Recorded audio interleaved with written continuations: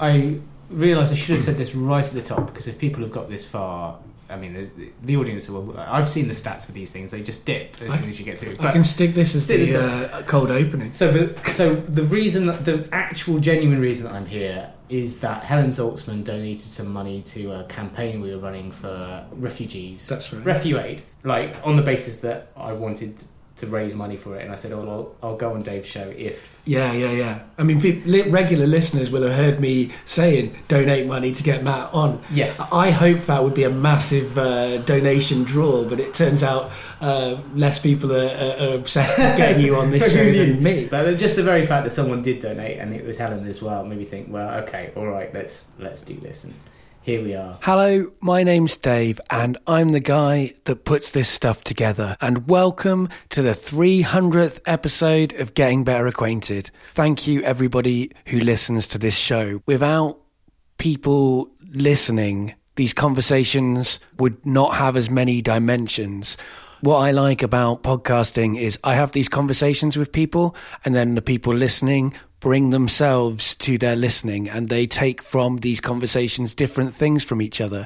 And that's part of what I think is beautiful about conversations, about people, and about podcasting. And I'm really pleased that Getting Better Acquainted has lasted for 300 episodes, and I'm really excited to see what happens in the next 300 episodes.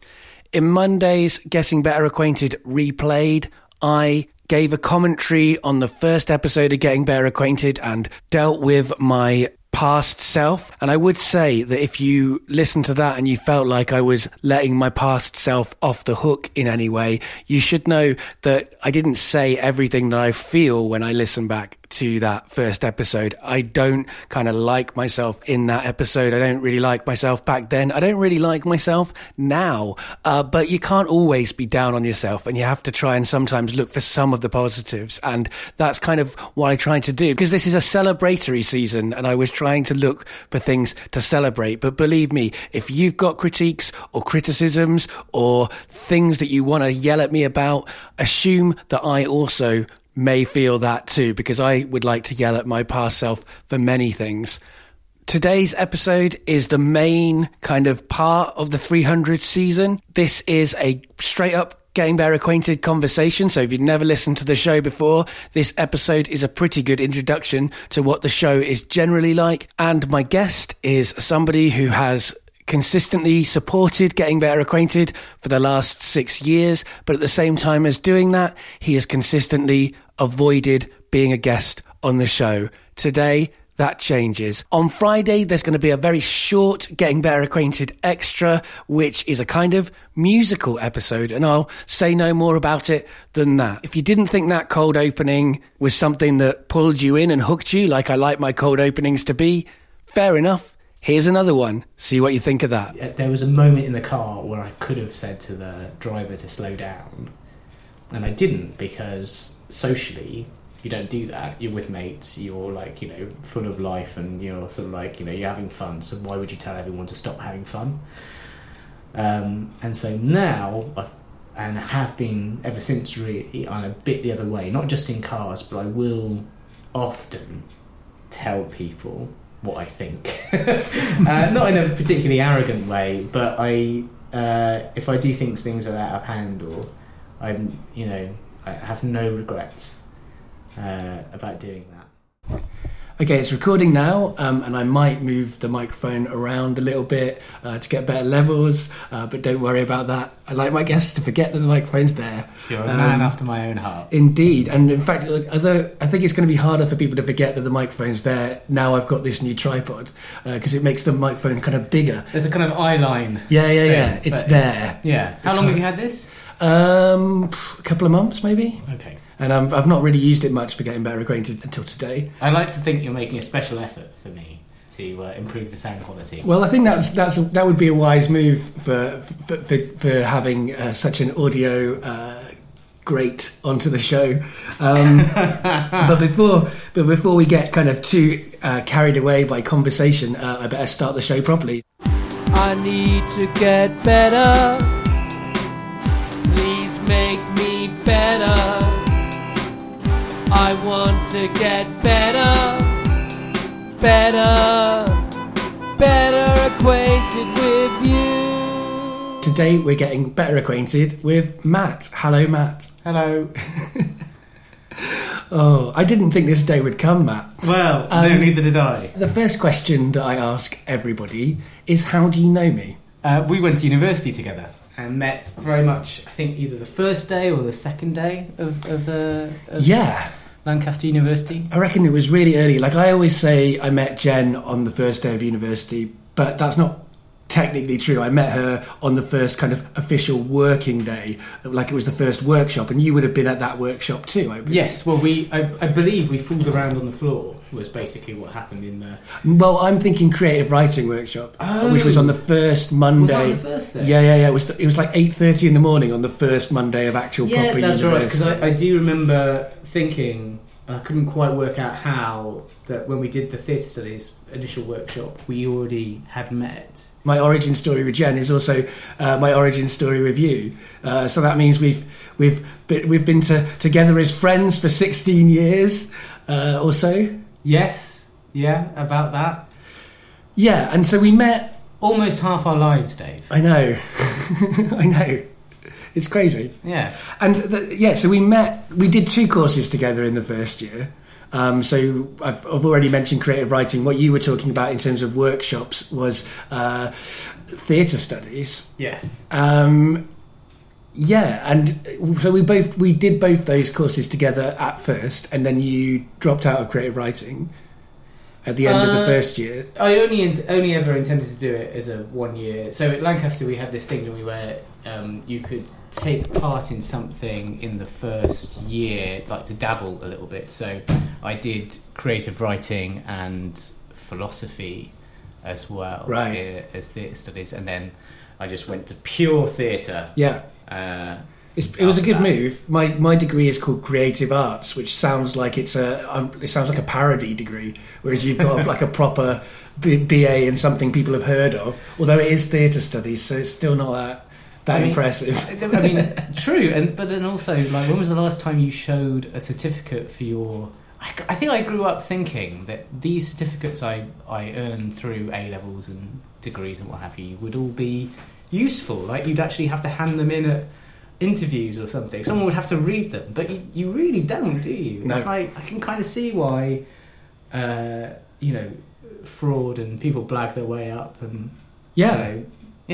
I mean, I can too, and I definitely think that you work so hard for your first of all GCSEs, and then they're irrelevant, and then you work really hard for your A levels, and then they're irrelevant, and then you work really hard for your degree if you choose to go to get a degree, and then that quite quickly becomes irrelevant in some ways. It's almost as though the whole degree process is to make you smarter rather than get you employed. Well, you'd think that was what it was about. But that bit kind of still shows that it is, isn't it? Because no one actually checks, do they? So it is really about learning. It's just that governments and stuff make us feel like it needs to be. Well, they try to. I mean, it's complicated as well. Universities also, in some ways, make you feel that. And also that is kind of the promise that's given to a lot of people. Like, a lot of people only go to university because they think that it's the way to get employment. Yeah. And also that's, it's true that it is the way to get to employment, Matt, as well, if you're not, people who did theatre studies.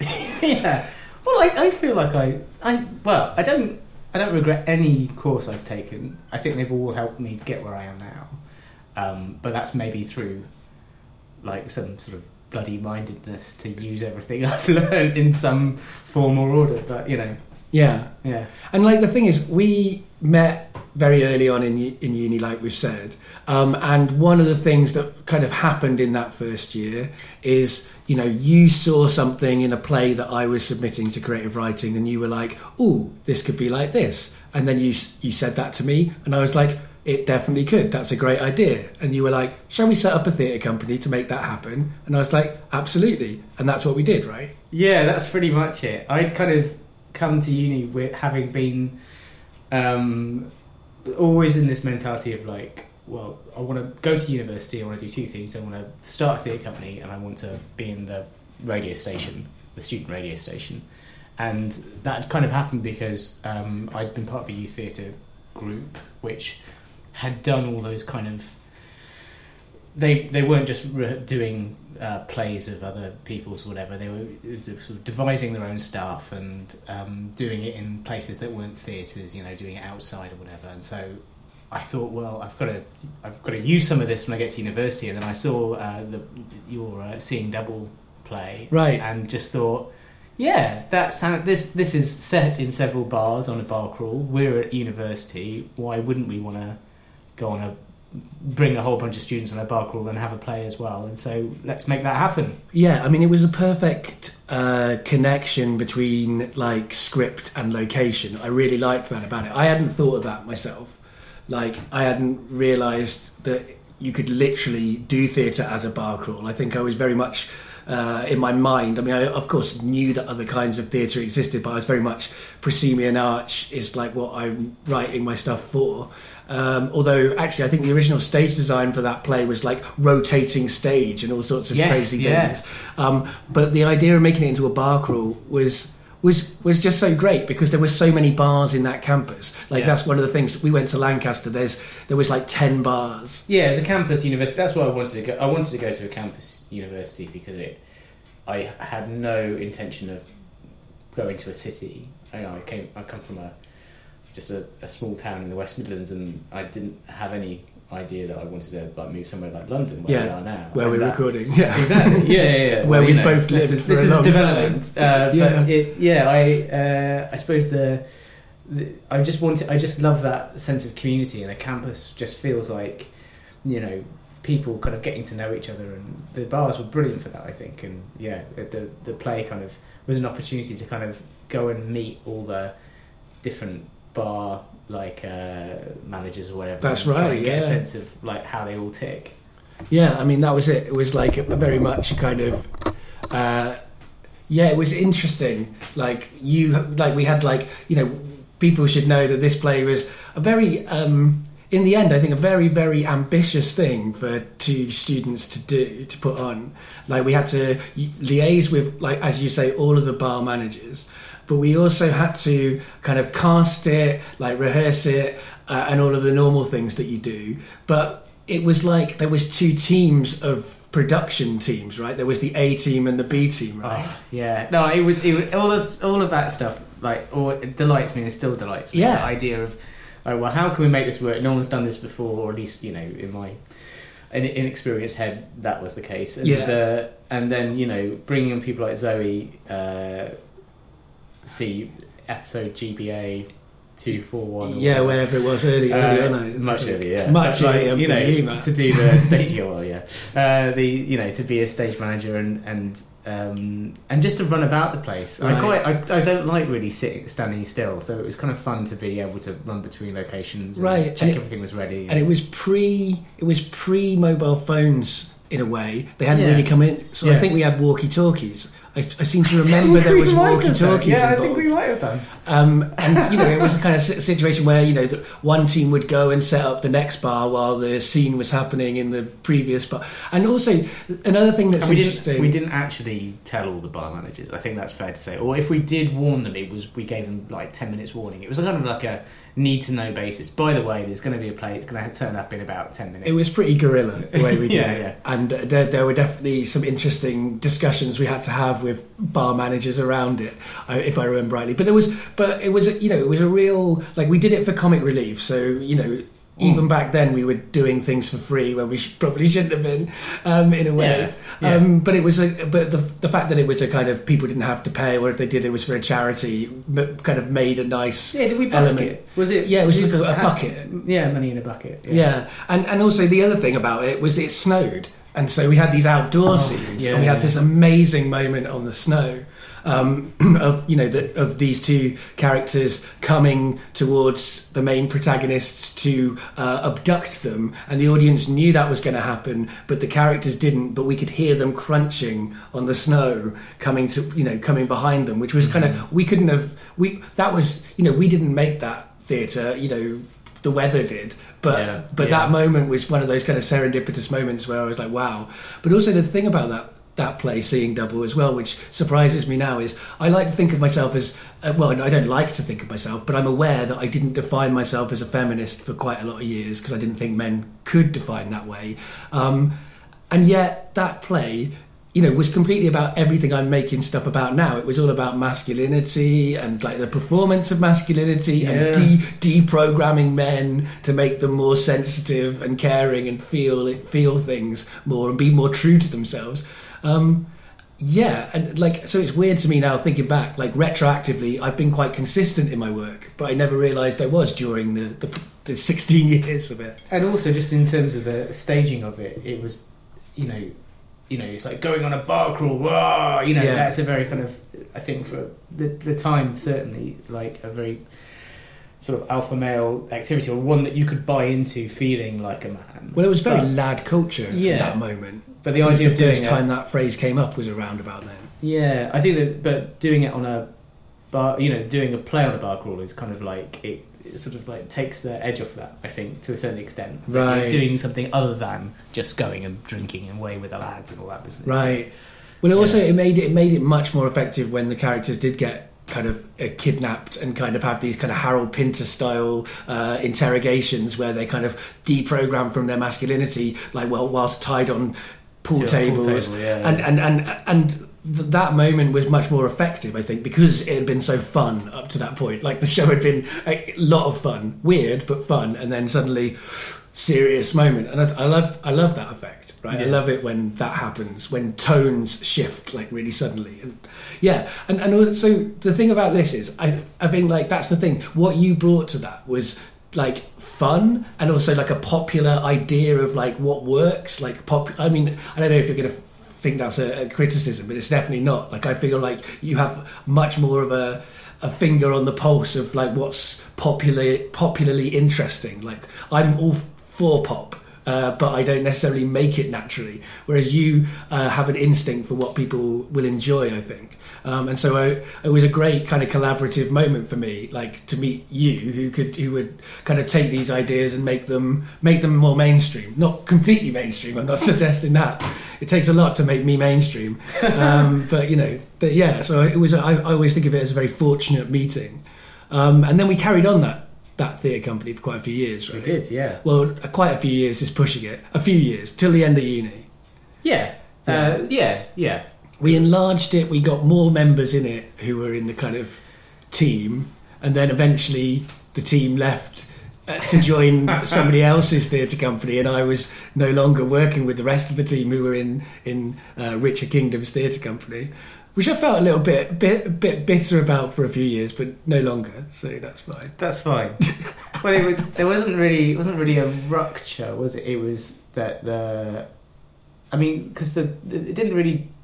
It kind of disbanded voluntarily. Yeah, absolutely. And then about like a few weeks later, Richard Kingdom started we're devising our kind of like I think it was our second year piece actually, and that was it was our third year piece, wasn't it? And The Strangely Compelling, which was the name of our theatre company, did a devised piece which we took to Edinburgh, which was a great success actually, and that was the first time that was the first time that our department gave us any credit. We'd been working doing these plays, doing this theatre stuff for like 2 years, and we'd not get any credit. We took a show to Edinburgh between the second and the third year, came back, and they were like, would you like to do it in our theatre? Let's kind of be really nice about you now. True, yeah. And it was kind of an interesting moment. But then during that year, Richard was very interested in devising and only devising, and I was not. I was interested in playwriting. Which is very ironic though now, because now I'm making devised drama as a podcast, and Richard is really into plays. So everything is completely switched stuff, around there. But you were, I guess, were just kind of in a position of like, well, Richard's got a thing that he's doing, I'll do that, and that was very reasonable. And I wasn't asked because I'd been so against the idea of devising things. Yeah, and also, I mean, it's easy to forget, but like my contribution to that. Third year show, I say easy to forget as though people listen to this. People know what we're doing. Think about it. Yeah. But between us, because this is a conversation, Dave, that people overhear, it's easy to forget that that first show, Harry's Always Right, I just did tech for it.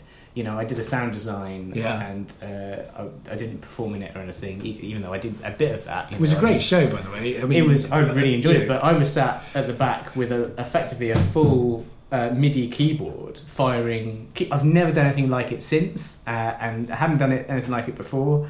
But the awesome power of firing off all that audio and like stuff, it's the most thrilling thing. One day I'll get back to that level of Pink Floyd style, right? Musical extravaganza, but I loved it. I love making that show. Well, Demonstrate made a number of good shows, and I was sad, ironically, having begun slightly bitter about Demonstrate existing. By the end, I was quite sad that it stopped existing. It was weird.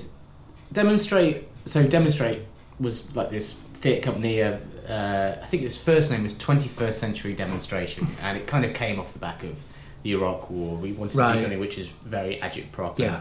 That first show was about, I suppose, the reasons why that bunker mentality that Blair had, took us to war, and how it became a self-fulfilling prophecy that by attacking the war on terror, we would as well be terrorised by ourselves as well as others. Right. It was the narrative was that the political leaders end up kind of going to war with their own country without realising that they're going to war with their own country because of complicated series of kind of miscommunications and. It came from that idea jingoism, of one like you're saying. One man's terrorist is another man's freedom fighter. Right. And so the idea was that the main computer that was telling them, receiving the information, was not distinguishing between the two, and therefore it was just couched in the language of terrorism, even though they were perpetuating terror and also therefore inflicting terror upon themselves. And so it was just a vicious circle that ends not too well in the play, as you might imagine. Indeed. But then we did a show after that, which I think about a lot now, which was it was a dinner party between diplomats of the European Union. Right. Do you remember that? Yeah, I do remember that. And it was pretty much Essen. It was called. Yeah, that's it, Essen. And it was an anti-EU play based around the idea that we should have we should enjoy each other's cultures, but not necessarily try and push them all together and make them into one, which I think is something which kind of has not been at the forefront of what's been going on in the last couple of years. But I do think about that play often, because it was something we did really want to explore, even if we didn't all believe it at the time. Yeah. We did it faithfully, and I think it was an interesting thing to do. I haven't really talked to Richard and Jed and people about it since, but yeah. No, that was an interesting play, and then the third one that was done was one that you kind of really were the main creative force behind, wouldn't you say? I mean, the one that you did with the bike and what's it called? I wasn't really the main. I you were was the star. You were the star. You were on stage the whole time, pedaling a bike to create the electricity, all sorts of amazing. Yeah, I really loved technical stuff. Yeah, me and Rich were particularly wanted to make a show which was kind of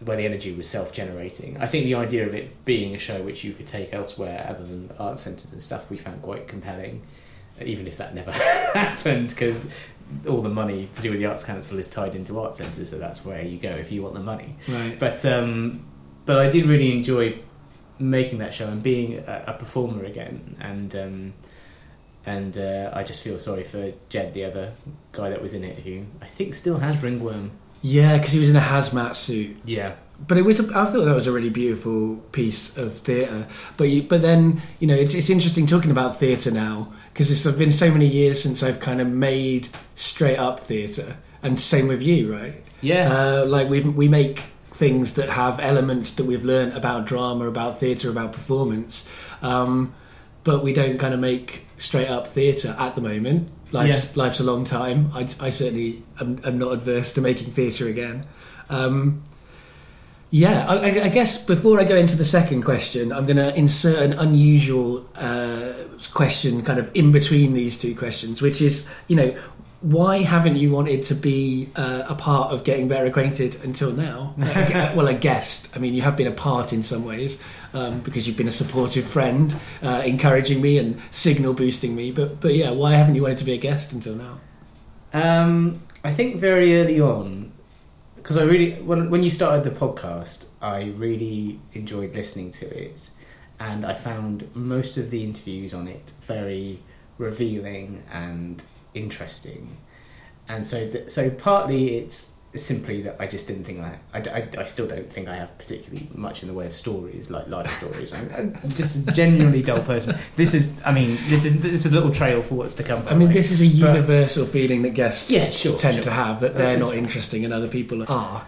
But also I have this kind of, and this might be slightly hypocritical considering I'm a podcast producer. Indeed. And attempt to try and get people to tell their stories in a variety of different programs or whatever. But I'm acutely wary of sort of just putting too much of myself out there. I feel like so my policy on things like Facebook and Twitter are to stick mostly to work and what I'm up to, and occasionally show good times, but I'm not an oversharer. Right. And I think basically I think the idea of a whole podcast with my name attached to it that people could listen to anytime. Well, it'll only say Matt. I mean, yeah, true. You know. But it is possible to dig these things out, and I just wonder. I still think we live in a. I'm just not the jury. The jury's still out for me on the internet, right? And how much of your... says podcast producer Matt Hill. Well, there are lots of different forms of it in terms of web and pod and social and what have you. But just in terms of the fact that because you can't really delete it, and you can say things and then you can't take them back. I don't really have a.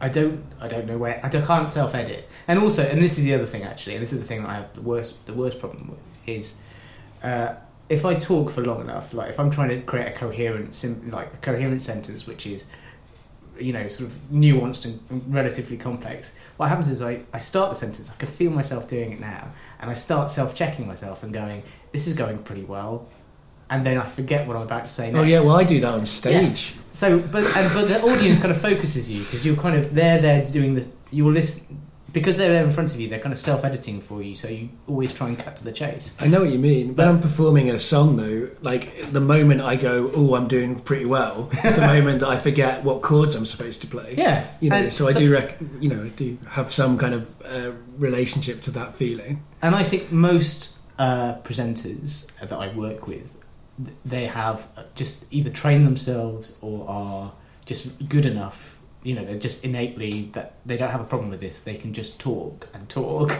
they don't self-edit because they presumably think I'm going to snip it out, the fools, or they have a kind of sense that they can get on with it. But even that last sentence, I feel like I just wound that down because I couldn't remember what to say next.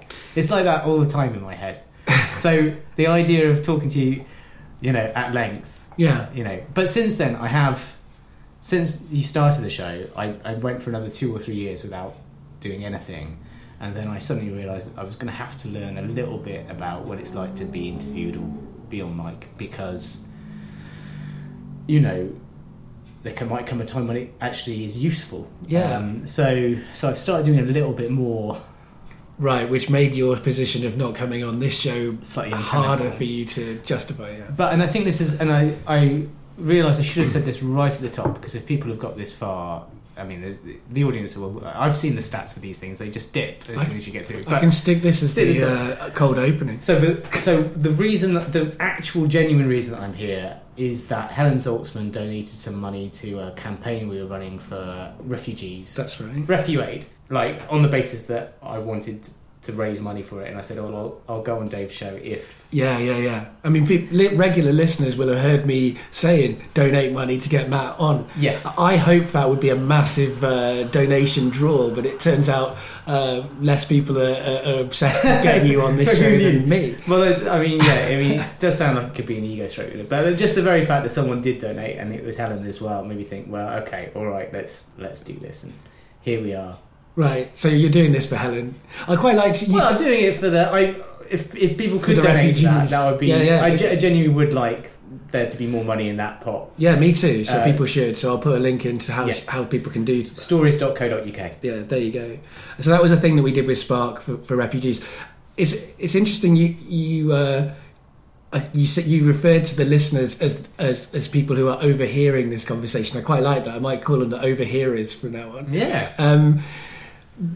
But yeah, like it's interesting. Like a lot of people that I know, also, you're not the only person who refuses to come on the show or doesn't, or is reluctant to come on the show. Out of the people who are, very close to me, there are a few.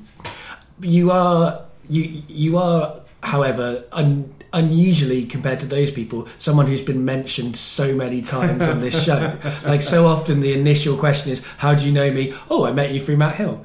And so over time, I feel like your kind of enigma has built up.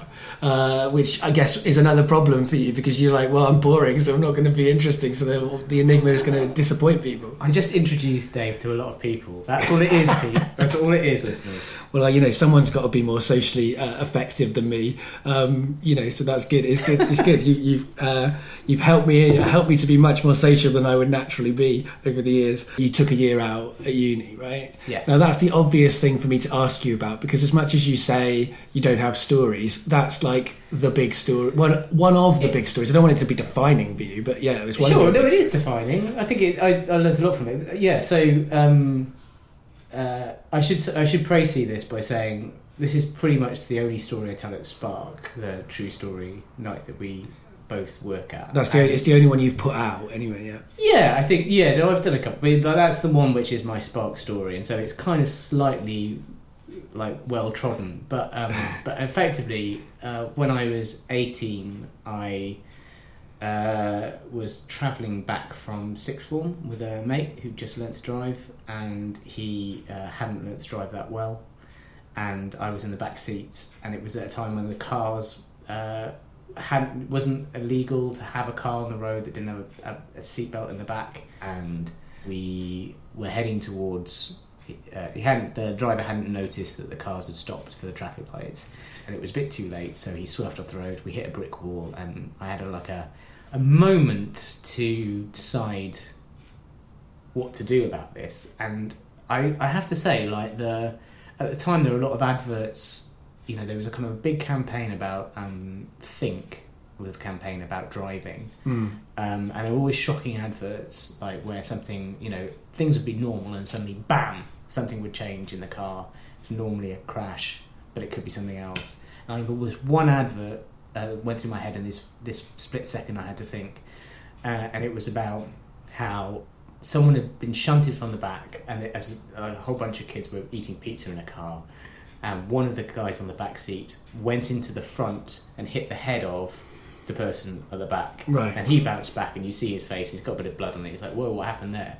And the guy in the front seat is dead. Yeah. He'd just been hit on the back by this guy. I think I recall the exact advert. It's horrible. It's really horrible. And I remember that, and I thought, well, don't want that. And then there's another advert where they just go through the windscreen, which I did not like the idea of either. So I kind of adopted the only thing I could think of, which is the emergency sort of like brace position from what they teach you on planes.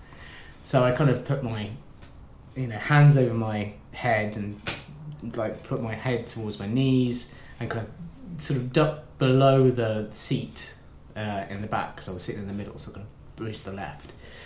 And we hit the wall, and I'm conscious. We get out the car, thinking it's going to explode. Everyone thinks that, and I feel a bit dizzy. Lie down. And then the ambulance arrives, and I end up going to hospital. And they, after a bit of a long kind of bit of fiddling about with X-rays and stuff, they realise that whilst I'm walking around totally all right, it seems, I basically had a broken neck. I've been walking around with a broken neck, the little lumpy bit between your shoulder blades, the C7 vertebrae that had burst. It was a burst fracture, and I was airlifted to a spinal injuries unit in Oswestry the next day, and I spent 6 weeks on bed rest because they gave me a choice. This is like pre-MRSA, like superbugs, and so they gave me this option: do you want an operation, or do you want to like basically let yourself heal? I did not fancy the idea of an operation because it could go wrong. So we let it heal naturally, which is remarkable. And I don't even know if they do that now. Yeah. But presumably because of the superbugs, they want you out as quickly as possible, so they'd intervene. But I fixed myself over 6 weeks, and then it took longer than that, but I was released after 6-8 weeks, something like that. Right.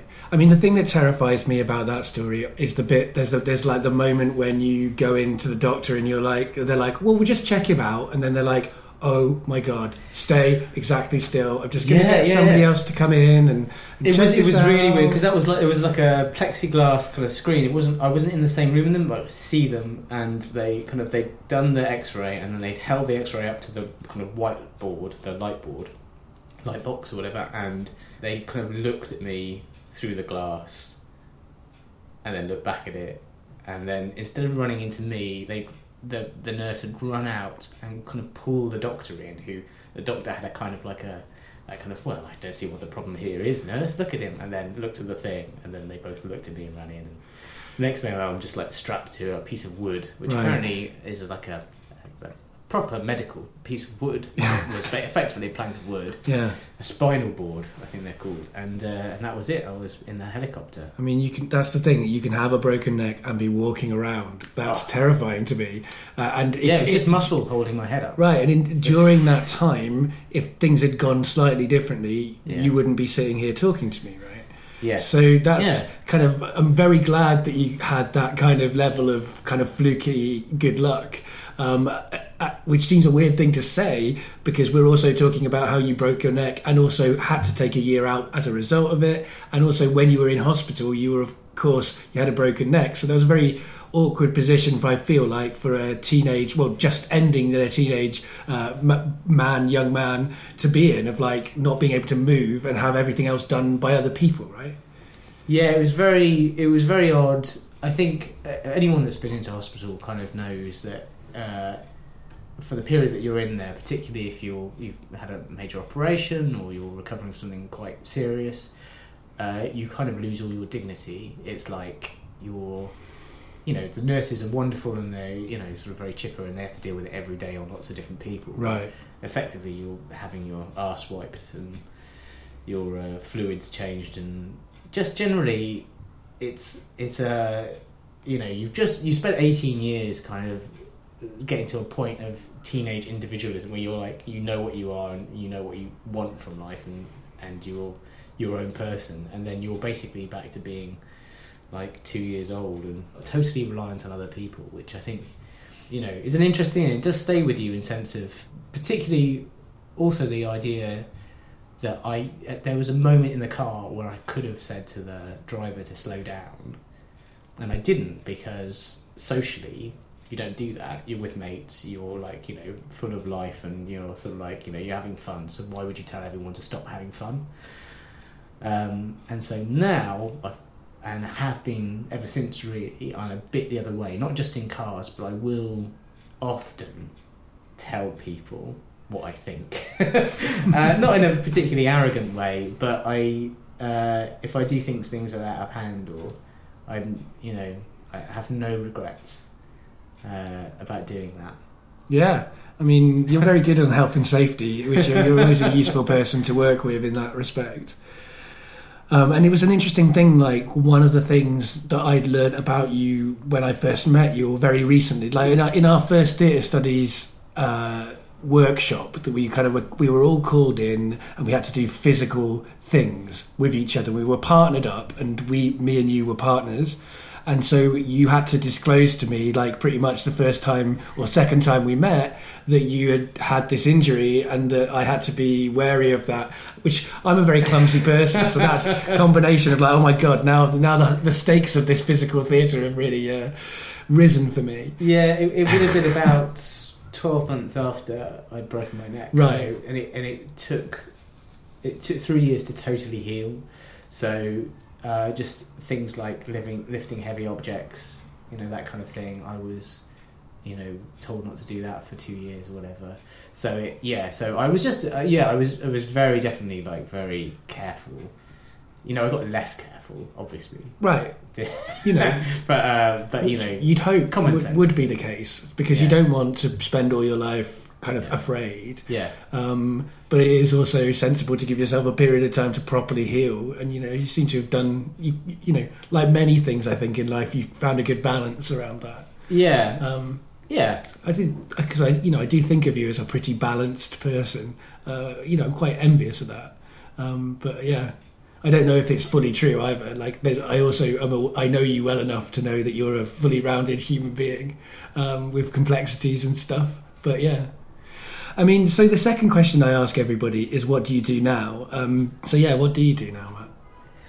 I'm an audio producer or podcast producer or radio producer. It kind of depends who I'm talking to, but if any of those terms make sense to you, that's what I am. And I've always wanted to be a producer, actually. Like, I think I must have been about 13, 14 years old when I kind of suddenly realised that there's a person behind every great TV programme and radio show I've ever listened to, and they make sure it happens the way that it sounds now. And I thought, I want to do that job. I mean, I quite like the presenting thing. I like, talking, but I'd rather be the person behind it all. I mean, that's it. Yeah, that's an ironic thing, because you're a very good performer, and you've even got a delightful singing voice, which I know from having forced you to sing in a play that I wrote at uni. Well, you don't have to agree with me, Matt. That's my opinion. Yeah, but I didn't want to leave a silence. Like, it sounded like I agreed with you wholeheartedly, so I had to make some sort of noise. But I think you are a good performer. But at the same time, I understand, that one of your major interests is kind of putting together the puzzle, right? Like taking. So it's almost like you take a kind of the clock apart and then put it back together of the performance, or the radio show or whatever it is these days. I think what I'm always looking for is, I feel like I'm quite good at spotting what is the most socially lovely thing about someone in audio, and trying to maximise that or make that the thing that they do. So whether it's their warm voice or they're a good listener or a good quick-witted or whatever it is, I'll try and find a vehicle. I like vehicles. I like trying to find formats and opportunities or situations to put someone who's really good at something in, and that they can shine. Really. Right, and that's what I try and do. Well, that's what you've done for me. Like, that's what you did with Seeing Double. It's also what you did later when I came to London, and you set up Rethink Daily, which was a very kind of early version of a podcast network, like before podcast networks even existed. And a very foolhardy one, in the sense that the mission of it was to do something every day. Yes, which is almost like totally not the point of a podcast. Like, well, it's not totally not the point. I mean, the New York Times does one now called The Daily, so I'm way ahead of the game. And to be fair, like, Rethink Daily was a different show every day. Yes. So technically it was like 5 different shows weekly. Which is not what podcasting is, in the sense that the whole point is that you have a different feed for everything. But this was before anyone really knew what podcasting was. Yeah. Like, did you do that when you were studying radio? It was before. I wanted to do something. After the theatre company we decided that we didn't want to enter our 30s all being in the same van together. So we decided to go our separate ways, and I thought I'd come and do a master's in radio, because I had no way in. I couldn't see a way into radio. I'd applied to the BBC through their careers thing to do traineeships or whatever, and always been turned down at various stages. And it suddenly occurred to me that what you needed to do to get into radio was to know people. It was very much a scratch your back kind of place, and still is, frustratingly. And so I thought I would go and do a master's where there are practitioners on that course, and then I'll meet people, and then I'll get some radio stuff. But I thought, well, if I'm going to go on the course, I better know something, which is not the right way around, really. You're meant to learn it on the course. So I started doing Rethink and working and doing some podcasting stuff, because I thought, well, I better learn more than I've done from student radio. And so I'd approached you, having moved to London recently. Yeah, I'd moved to London, was doing I was working as a library assistant, wasn't particularly enjoying not having a creative outlet at all, and then suddenly you were like, would you like to do... And in fact, I ended up doing like 3 of those shows. Yeah, because we did ways. a comedy show that we took from uni that we carried on doing. Yeah. We did the drama series, which was eventually nominated for a Sony Radio Award back when there were Sonys. Yeah. And me and Jen, who I'm now working with on the Family Tree and doing this kind of improvised drama series, we kind of curated for you kind of some short fiction. Yeah, microfiction, and and all of that was an experiment on learning different genres and trying to, for me personally, I just wanted to work in different genres and see what I was good at and what I wasn't, and what I could improve on. And Numbers, which was the drama, that was such a thrill to work on. And partly it was down because having moved to London, the thing that I really loved was fringe theatre. I just loved the 50-seater venues above pubs or whatever that New Writing was put on of various qualities, but lots of amazing young actors who would never get any work on the radio. In fact, actually, we had like 2 or 3 people in Numbers who'd won like bursaries, sort of young female talent. They'd won bursaries with the BBC to do drama, for a year. They'd be part of the kind of in-house repertory company. But of course, there's only 2 roles a year. This is certainly at the time. I don't think it's really changed. 2 roles a year for like a woman in their 20s. Right. So what happens is every year, and another one is given this hope that they're going to have this great radio career. But actually, Radio 4 is just full of actors in their 40s plus. Right. So there was never any. So we'd be taking these fantastically trained people, and we like Kerry particularly, and we give them. We wrote a show for them, basically. Yeah, it was, which was, and it was great. I mean, it was great for me. I mean, in a lot of ways, again, that's kind of like a precursor for the work I'm doing now with the Family Tree. Like, although it wasn't an improvised show, it was kind of magical realist in some ways, at least by the second series, and has these kind of unusually personal conversations. Like the episode that that got the nomination was a conversation between a dead daughter and their mother, like with the with the dead daughter not really knowing fully that she was dead until that conversation happened. And so it was definitely like a kind of precursor for the kinds of things I look at in the Family Tree. So I was really glad I am really glad that you gave me that opportunity to do that. And like every time we've worked together, you have done what you said. Like you've come and you've said, well, what does Dave do? Let's help him to do that. In the best way possible, which is exactly what I want from producers. And you've spoiled me really, because now when I meet producers in general, that is not the way they are. Often, many of them are not like that. The guy I worked with on Forethought really was, so for Radio 4. So I would say that there are producers like you out there. But you are the kind of ideal of producer to me. Like you support the creativity of the person, but also something I don't know if I've said this to you off mic, but something I have come to realise as well is you made a lot of good calls, certainly back when we were at university, about many things, which I kind of initially treated like you were like the man, right? You were like, oh no, I'm being censored by the man. But in fact, looking back, they were all correct. In fact, we could have gone further in terms of censoring some of the stuff. Well, just before we hold that thought, Louise is here. Okay. So, do you mind if I just go and let her in? Absolutely. The keys are in the door. She is. It is her house, and she is your wife, so it is perfectly reasonable to let her in. No, it's good.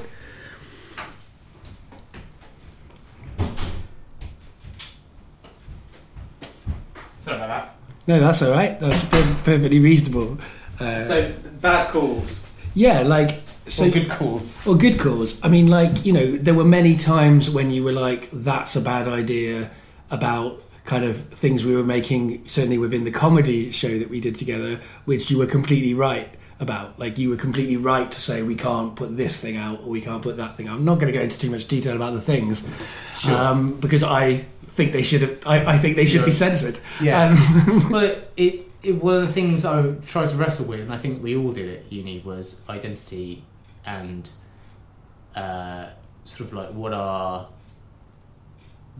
I mean, here's the funny thing. I think I've learned so much terminology off you. I feel like you're at the front, particularly now. You're like at the of the people I know. You're at the forefront of sort of a new vocabulary and a way of talking about not just masculinity and gender, but sexuality and sort of just identity generally, and privilege is something which I think we explored at university.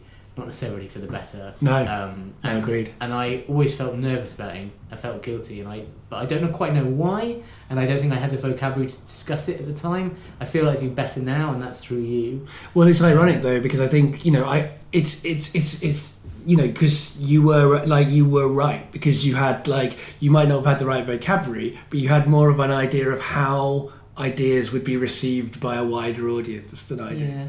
And so you kind of could spot how things might be misinterpreted or interpreted in ways that were not the intent of some of the creators of that art. Because it's an interesting thing, that comedy show, because it was a group of different people with very different politics, and particularly, in fact, now, incredibly different politics. But back then, we were closer together. But still all white heterosexual. Exactly, all men and all white men. And all middle class-ish. There's a few complexities around the class, but generally speaking, we were all at university, and we were like South Park, but worse in some ways, or better in some ways. It depends what you mean by those things.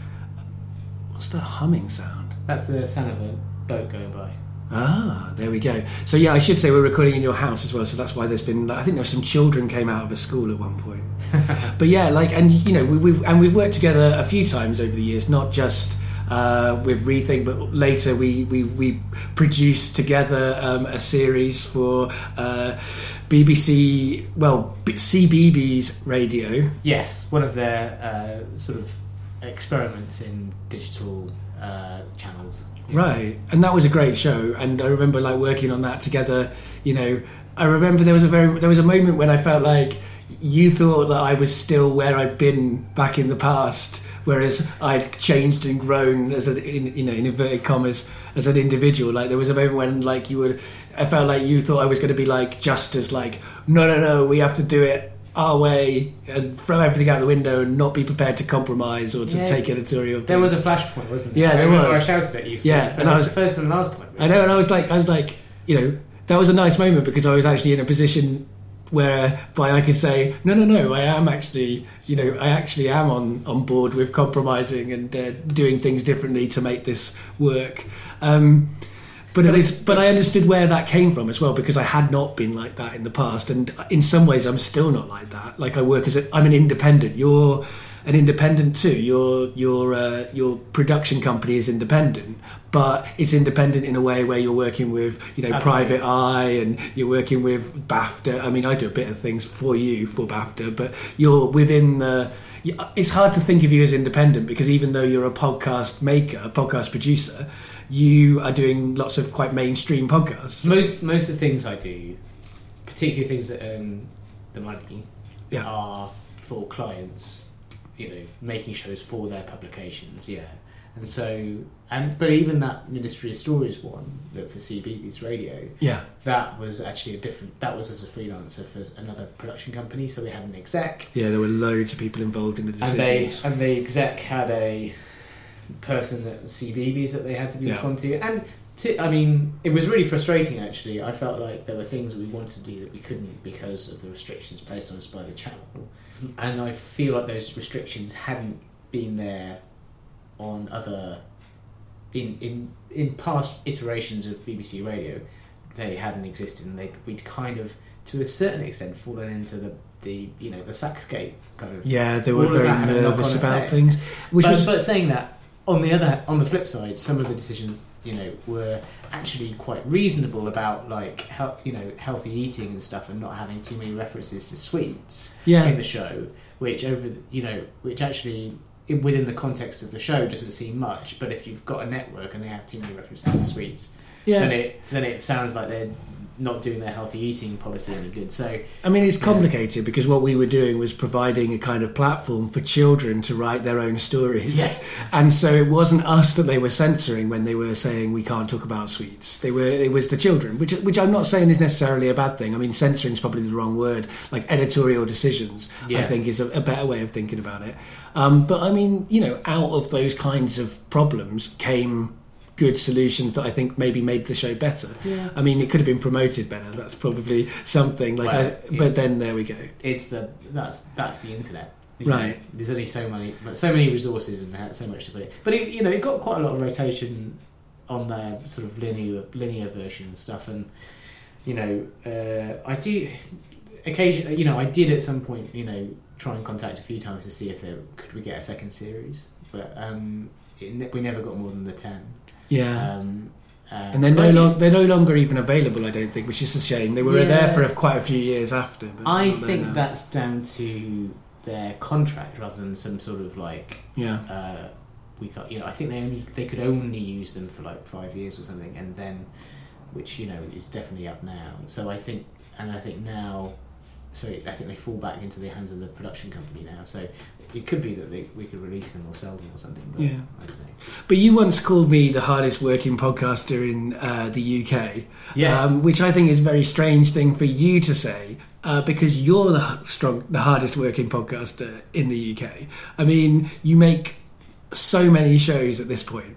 Like there are a lot of shows that you're making, that you're producing, and they just seem to keep coming. And you co-created the British Podcast Awards, and which you couldn't, none of your shows could be nominated for. So that is actually a serious quandary for me, because there are a couple of clients who said we'd like to enter the awards, and I've had to kind of quietly tell them they can't, because otherwise it'd be a direct problem. So there is a very serious problem for the things that I'm making, that they could say, well, we'll go to another production company because we can't do it because we can't enter the awards. It could be slightly detrimental to me, so I'm hoping to keep everyone on board, but or alternatively stay out of the judging side of things. Well, I certainly felt weird to be nominated for those awards when you kind of were one of the people who set up the awards, because I felt like I'm everything I hate. Like I hate the fact that everyone knows each other in the industry, and that's how people end up in. And I'm not suggesting that's what happened with my nomination. It isn't. Other people who weren't you listened to my nominations, and in fact, only one of the things that I submitted got a nomination, so that's proof that that it was kind of based on what people thought of the work rather than my connections. Yeah. But I definitely felt weird about that, and you're in an interesting position. It's a small industry, now. Isn't it? Yeah, it is. But you're in an interesting position because you've chosen not to work so much in radio at all, really, because you didn't get what you wanted there. I mean, that's me paraphrasing things you've said to me in the past. But if you agree with I have a general policy of not pitching to BBC now, right? And that's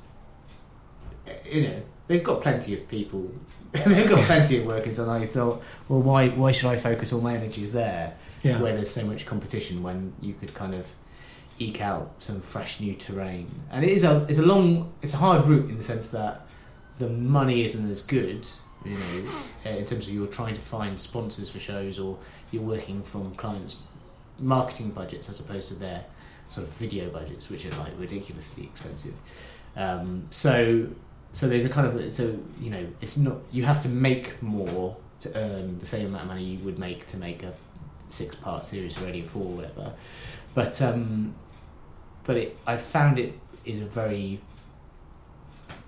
be very beneficial. I think it's marked me out in an area which, if I'd have just gone and worked at Radio 4, I'd just be another Radio 4 producer. Right. I mean, it's really interesting to me to see the development of your kind of career, like the Matt Hillification of the podcast community. Like you are making everything, which is great. And I know that you don't. That's not true. You're not making everything. I'm not making everything. But that's how it feels from the outside when you to see how many podcasts you are kind of responsible for, and how you just keep on kind of going, oh, there's an interesting thing let's get them to make a podcast, and then there's a new podcast. I mean, I'm not saying I listen to all of your podcasts. No. But I recognise, so but they're all quite different topics as well. I mean, that's the interesting thing about. Yeah, I try and avoid the crossover because otherwise there's a real danger that I might compete with yourself. Well, more. I don't really think there is competition in podcasting because, you know, you can. If anything, you probably, if you really like something, and podcasting is a niche format in the sense that, you know, you can create for a very low budget a very specific thing for a very specific audience. So if you like something really, you're not going to favour one thing over another. You're going to download both and listen to both. So the trick then is to not replicate content that other people. So you can be complementary to other shows. But what you don't want to do is to make the same stuff for both shows. Right. So, you know, that's really important to me. And like, you know, but also one of the things that's interesting to me is that, you know, you're now kind of making lots just of as you're podcasts. I can see the door swinging open, so here comes Hello, my wife and daughter. Yeah, I was nothing to say. Yeah, my kind of the change in my tone of voice to say hello was not for Louise's benefit. It was for the baby's benefit. Hello. But yeah, are you staying in here? It's interesting. My question is, how much longer are you going to be? And I can go and give Connie lunch next door if you'd like. Yeah, time-wise, that's always hard to exactly say, but not too much longer. If you give me a minute or two, I'll go get some food and leave. Yeah, take a little pause for a second. I mean, I'm conflicted because I quite like the idea of Matt having to do the rest of the interview with you two in the room, but I can sense that's not what Matt would like. You make it sound like I've been like throwing my hand over my neck and saying no, cut. So that is not the case. It's funny because we just got to like the least. The most like professional and the least personal like kind of part of it. I'm sketching him out as a kind of a impresario of podcasting, and then you know. Well, behind this is the where personal I life. work from home. Yeah, so that's not, true. Yeah, that's not. That's true. This is the context which you are doing that from. Yeah.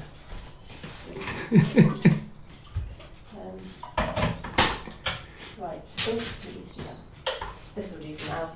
Do you want me to boil some water for Connie? No, this will probably do for now, won't it? Yeah.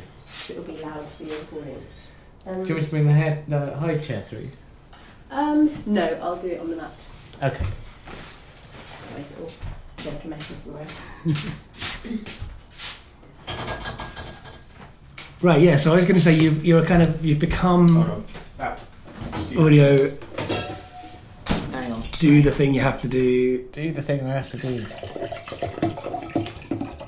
This is like Archers, isn't it? Well, yeah. That's right. Or like, yeah. I mean, or like the family tree. We like to have water getting poured. You're doing very well, Connie. You're doing very well. Right. Bye. I always feel like it seems like I don't know any of my friends or family's children's names, because I always make this kind of decision to try not to say their names on mic, just in case their parents don't want their names to go on. But then it always makes me look like I just don't know the name. I'm like the baby, and then the parent says the name, and I'm like, or like I say my nephew, and then like, you know, it just sounds like I don't know my nephew's name. But anyway. Yeah, so you're now in a position after years of really hard work, right, where you are kind of making a living from being a freelance podcast creator. I'm trying that myself, but not making a living from it. But anyway, I'm not the same as you. You're a producer. I'm much more of a creator. I don't know if there's I'm not suggesting there's a hierarchy between those two different words. I would say you're an auteur. Auteur, there you go. Or an artist, I guess, is probably what I am. But anyway, I'm trying to make a living from it. I know it's really hard to do because I'm trying.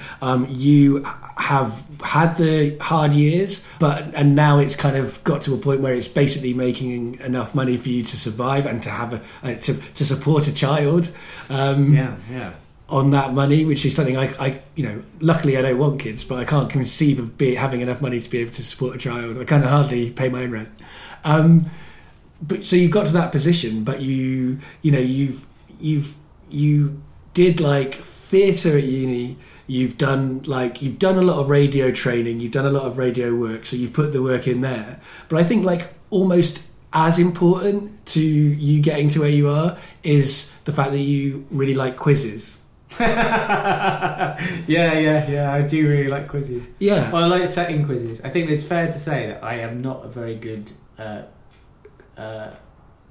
of player of games. I much prefer setting them. Well, you like setting them so you don't have to play them, right? That's basically how I fell into the role, yeah. But then I got a taste for it.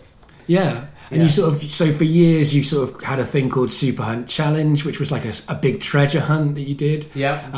Sometimes across whole cities or areas of cities. Yeah, Paris. Yeah, London. That's right. Paris. Yeah, I forgot about that. Yeah. Me and Pete, who I often did those with, we met the other night and we're still very keen on doing something on an island. We really want to do something on an island. Right, I mean, you like quizzes to the point where your stag do was a reenactment in some ways of the Crystal Maze. Yeah, I mean, I didn't devise it. Yeah, obviously. but it was devised perfectly for you. But it was also like my version of hell. It was kind of revenge, though, wasn't it? For totally everybody. Revenge, You've made us all play games all of these years, so we then made you play. You're the only contestant, really. I was the only contestant, and it was there was a point in that day where I did feel slightly like overwhelmed by people's sort of like, this'll teach you, which is just incredible. But I suppose that is to a certain extent what a stag do is meant to do. I mean, when did quizzes come into your life, or this kind of idea? Like you I guess you were a fan of things like the Crystal Maze or Nightmare or things like that growing up, right? I think, yeah. I really like things like the Crystal Maze and stuff. My uncle used to do quizzes? He used to like playing games, and I quite enjoyed the kind of drama games of like youth theatre and the stuff we used to do at uni. I like those kind of games which were quite participatory, and I wasn't really a loser. I quite like it when people have to succeed at something, but they do it in a team. But I wasn't very good at sport, so I suppose something else. And I like the sense of the dramatic as well, so that all came to play. And then there was a point, I think, where I always used to feel quite guilty about it. Like I knew that it was a very nerdy thing to enjoy setting challenges, and people would say, don't you want to get involved in the game? I'm like, no, I think I just want to write the questions. But then you and I and our theatre company friends went to Mike Fenter-Stevens' house. That's right. For a music quiz. Well, we didn't go for a music quiz. It was just kind of thrust upon us while we were there, while we were staying with Hannah's dad. And it wasn't as though I knew any of the answers. Yeah, it was also, it was like, there were rounds with music and it had all been specially prepared. Yeah, it's very and it was something he wheeled out. Thought out, yeah. But what I absolutely admired, and I've taken to my very soul, is that Mike loved doing it and sold it really well. Right. Like, he just goes, question number 3. And he just goes, he's just there, he's the host. I mean, he's an actor, so it kind of like, it totally made sense. And I suddenly realised, I just need to own it.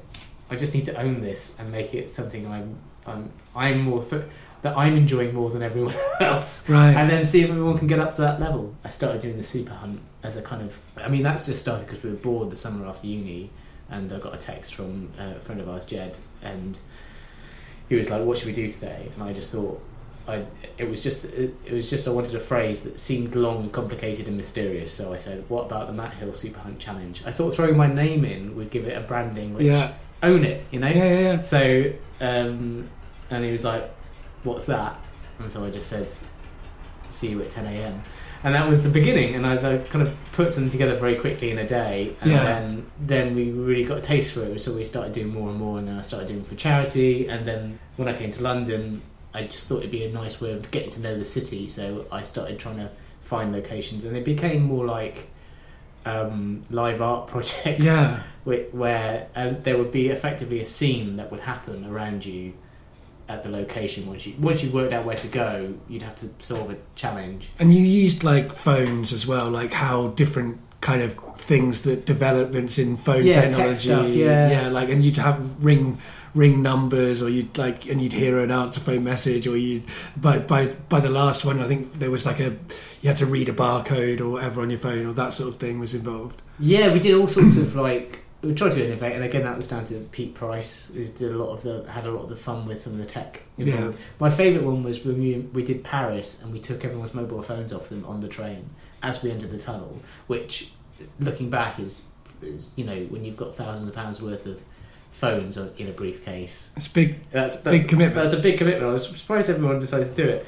But then the idea was that in each location there was a payphone that you had to find, and then you dialed Super Hunt HQ from that payphone, and it would tell you, yes, you're at the right location. Your score has been logged. But I think this has always been a quality about you, though, even when I first met you before that, because I remember we made compilation CDs for each other, and there was a point where, your compilation CDs, when I'd get them, or the tapes, I guess probably they were back then, there was a point where they kind of went from compilations to quizzes, and I liked that, but I think that's when I trailed off, because I was like, I don't know how to do this. I'm not very good at quizzes. But so I remember that's always been a kind of part of, and it seems to fit very much within this kind of taking things apart, how does the format work, coming up with things like that. And I feel like within some of the podcasts that you make now, there's certainly signs that the producer is into quizzes and sort of thing. And also the audio apps that you've made, like the GPS triggered audio experiences, like the Hackney Here or Soho Stories, are also something that comes from that kind of interactive game kind of side to your brain, I think. Yeah, and that comes from Theatres Liz, just the idea that you can make everything a bit of a game, and it will help people. It's also a bit Adam Curtis. I think I learned a lot from the Power of Nightmares. Just the idea of what's the one after Power of Nightmares? The Trap, I think he called it. And it was about the way that Blair and Clinton and people had gamed society into certain courses of action. And I suddenly realised that what you can do with a game is that you don't have to have too many rules, but those rules will allow you to create scenes, create drama in a location. And with things like Soho Stories and Hackney Here, the idea was that you don't need to have a walking tour with a beginning and an end point. You can walk the streets and decide where you want to go, and the stories will find you. As you turn a corner, you see a pair of goalposts in a field. If you walk towards them, you're kind of thinking, I wonder if there's a story there. And of course, the challenge is to deliver a story. So we have something for those goalposts, and you walk past it and you hear the coach of the Hackney Young Men's football team or whatever talking about their last victory. And the trick is to make everything that you see around you a story, something that to test the parameters of what is a story, I suppose. And that's the same with the treasure hunts. How can we take just an ordinary treasure hunt and have a whole bunch of stories at the end of the day to tell our friends and family? Can I just tell you the one I'm proud of? There's only one Super Hunt challenge that I come back to, and I just think it's the most fun. In a way, I really wish I'd been. That's the only one I wish I'd actually done rather than invented. Yeah. And you kind of, what happens is you've got a team of 5, and you've been told that one of you can go up to this office in this part of Old Street, but they have to go alone, and everyone else, just hang 5 for a little bit. So you go up to the office, and it's just Ron's Radiators is written on the door, and you open the door, and you're greeted by a man, slightly sort of nervous guy who has been waiting a while for you, and it turns out you're basically in a job interview. And so you're asked about radiators, what you know about them, the fact there are no radiators in the office, and what that means for the business. I don't know why. And then finally you get the job, and you're sat down at a table with a little rotary telephone and asked to call people to sell radiators. So you get the first number on the thing, and it's got a little script, and the point is you have to not deviate from the script. So you have to say that, everything that's word for word, and at the end of it, you need to sell a radiator. So you call the first person on the list, and it's a member of your team downstairs, but from a phone they don't recognise, and you can't deviate from the script. So your team downstairs get this call from a withheld number, and you hear the first words they hear when you pick up are, "Do you like radiators?" So the thing you do is you hang up because you think it's a call, from a company. So you hang up on your teammate, and then you call the person upstairs calls their next the next number. It's another one of your team, and they pick up the phone and they hear, "Do you like radiators?" Hang up straight away. And then the first two start talking to each other and going, "What? Did you just get a call about radiators?" And the other one's like, "Yeah, I got a call about radiators." You don't think that was... And then you suddenly realise that this is the game. This is the moment where you've been trying to work out what the challenge is, and this is it. Yeah. And so now you're trying to work out, simply from the script, how to get to the point where there's a radiator to be sold at the end of it. So the third person then gets a call and they say the wrong thing. They say, "Yes, I love radiators," when the answer should be no. And you basically have to say yes and no at the right time through the whole script in order to get your teammate back. And for me, that whole setup, from not knowing anything and staying in that world, it's just a little piece of drama, a little bit of comedy drama, and then the team that suddenly dawning on them that this thing that they thought was just an incident is not an incident. It's actually designed to be part of the challenge, and you know, you've been letting your teammate down by hanging up all the time. I just find that all, I've never quite been. I don't know if I've explained it well enough. I think you have. It was so thrilling. I mean, there's a number of those things though that you did that would, like, those games did surprise the people playing them. Like, there was, I remember doing the London one, and we had to ring up a phone box in France and just try and work out where it was, and I don't think there was anyone planted at the other end. We just had to ring it and speak to whoever was walking by. So what I like about that is the person in France is just walking down the street, and then a phone box is ringing, and then they pick it up, and it's some UK people asking them where they are. Like, usually it's very in confusing. Yeah, in English. And I love that kind of, like, you putting these little things into the world that you can't really control, and just seeing what happens, just seeing you've made an impact beyond, you had an idea, you've written something, and then it's up to people to, like, suddenly make it fly and, like, see what happens next. I just love that. Yeah. I mean, so before I ask my last question, I guess the only kind of area I haven't kind of touched on that I thought, well, there's lots of other things, but the only one that I really want to make sure I cover is, you've recently become a father. Yeah.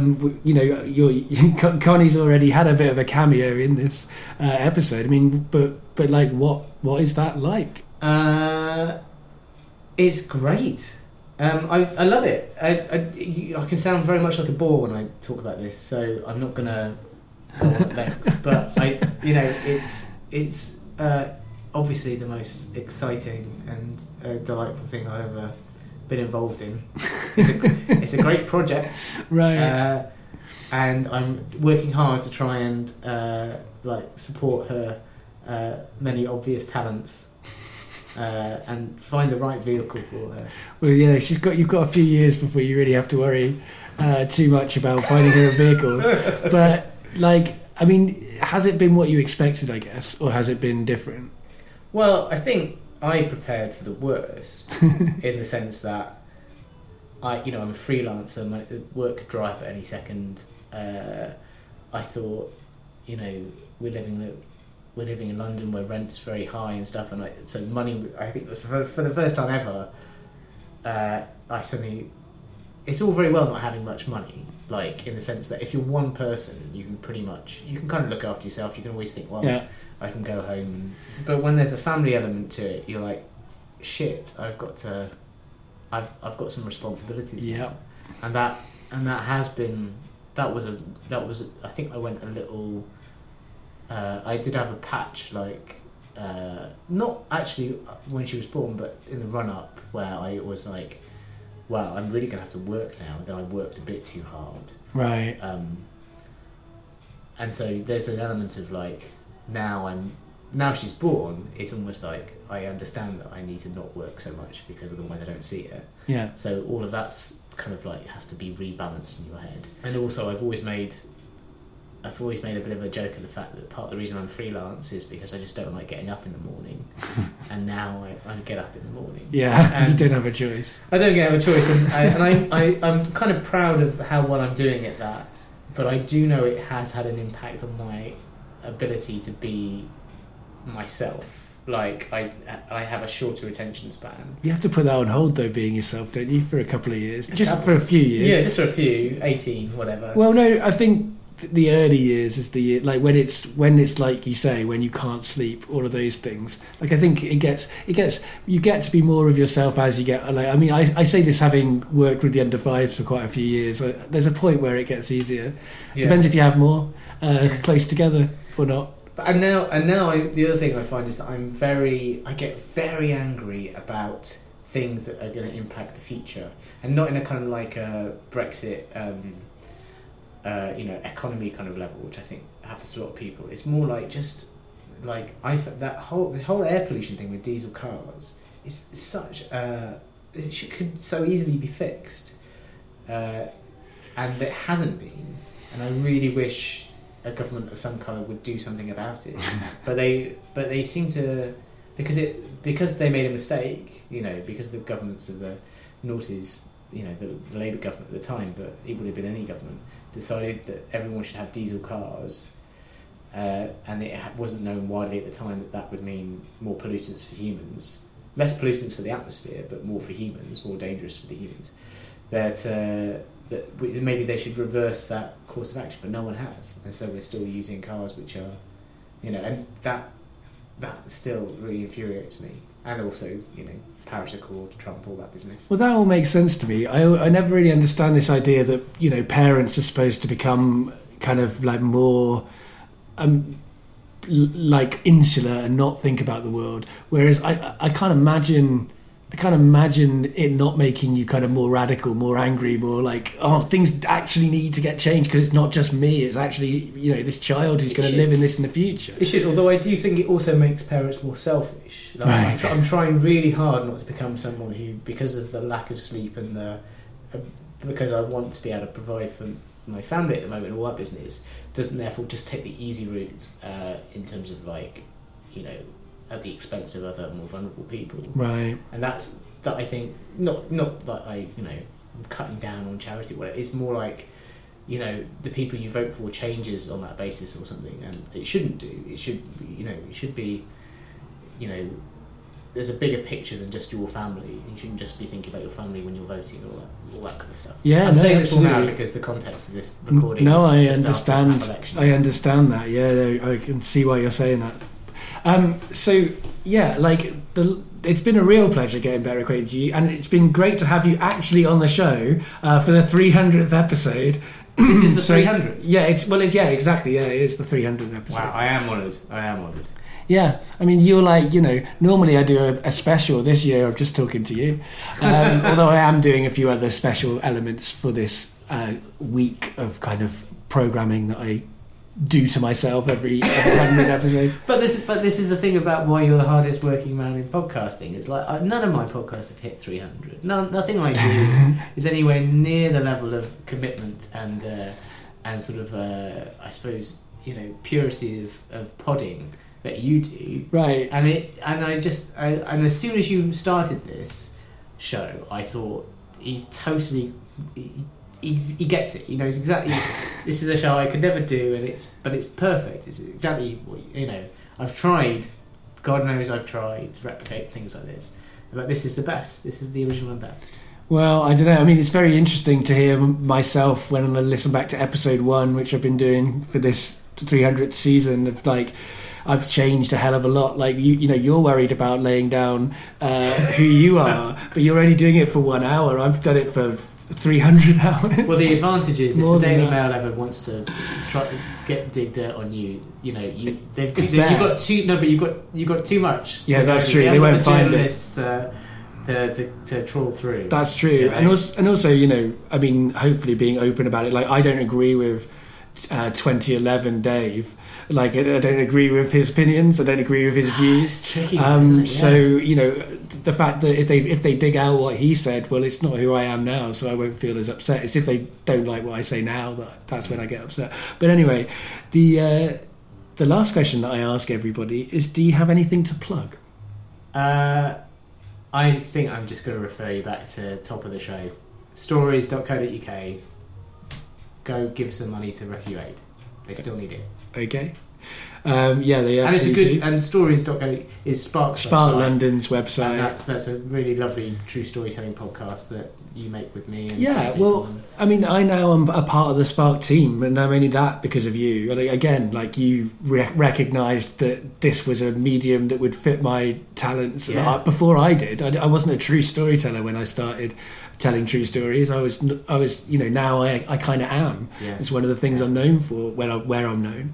But like, yeah, so like that's what that is. But also Spark's one of the things that you've done for the love of it as well. You've almost at times during the years I felt like you've almost refused to get paid for Spark because it meant so much to you having a thing that was kind of pure and not kind of determined by your financial need. That's slightly changed now. You do take a little bit of money, but not from Spark, but from advertising. But I still don't revenue, make right? money off it.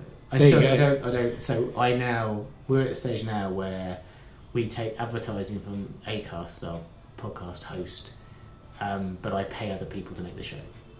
So I still don't take anything. Well, there you go. But I mean, that's the thing. It's nice that you've had. Like, I could see why you wanted that thing that stayed pure. At the same time as I was always like, why aren't you trying to get some money for that? Because yeah, who'd have thought that I'd be in that position of like, why are you trying to make money from something when we first met each other all those years ago, when I was kind of rampantly against the idea of making money, full stop. So the last thing I ask my guests to do is to say goodbye to the audience. Goodbye, audience. Thank you for listening. Bye, everyone. As I said at the top of the show, thank you all of the people who listen to Getting Better Acquainted. If you feel like telling other people to listen to it and spreading the word and getting more listeners to join your listening club, or overhearers club, as I kind of like to think of it now since talking to Matt in this conversation. If you want to tell your friends about the great conversations that they can overhear on Getting Better Acquainted, please do so. Share it, like it. All of that stuff is really important to getting other people to listen to it. If you want to send me an email to tell me anything about Getting Better Acquainted, or to give any responses, feedback, criticisms, be wary that, I'm already criticising myself quite strongly, so be aware of what you might be opening up if you give me a criticism.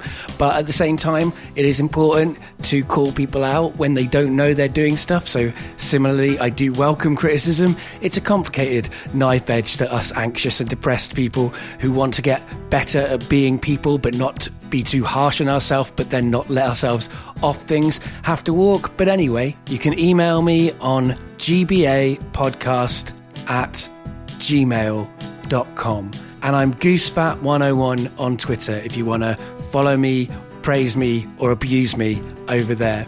If you want to support Getting Better Acquainted and help me make another 300 episodes, you can donate over on the SoundCloud page. There's a link there for a PayPal link where you can donate.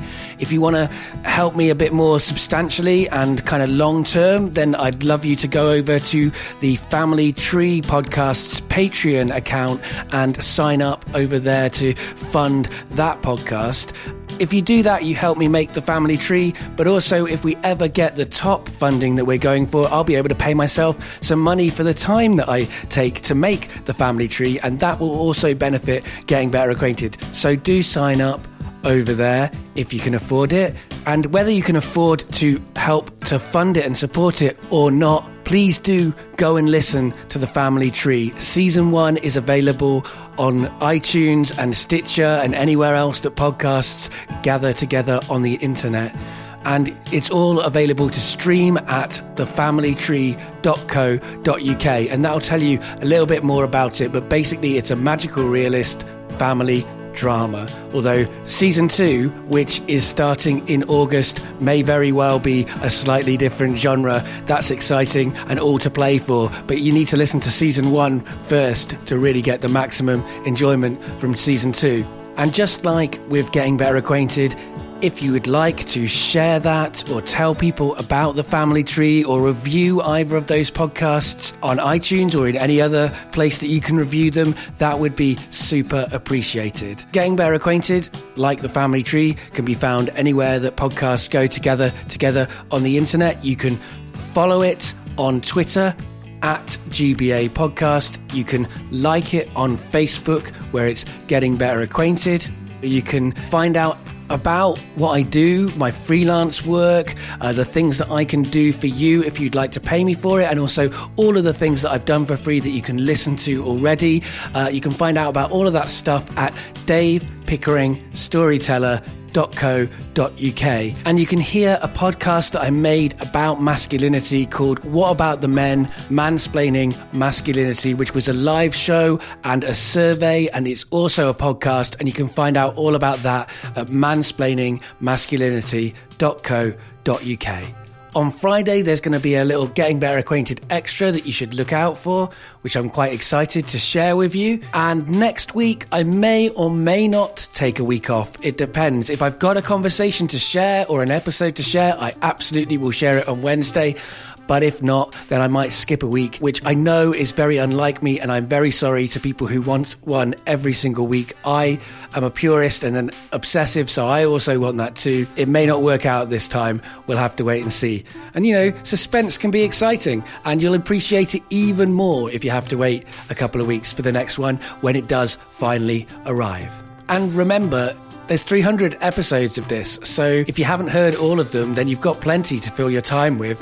And if you have, then I'm sure there's some episodes that you might want to go back to and listen to again. Because, as I say at the end of every episode, there are lots of ways to get better acquainted.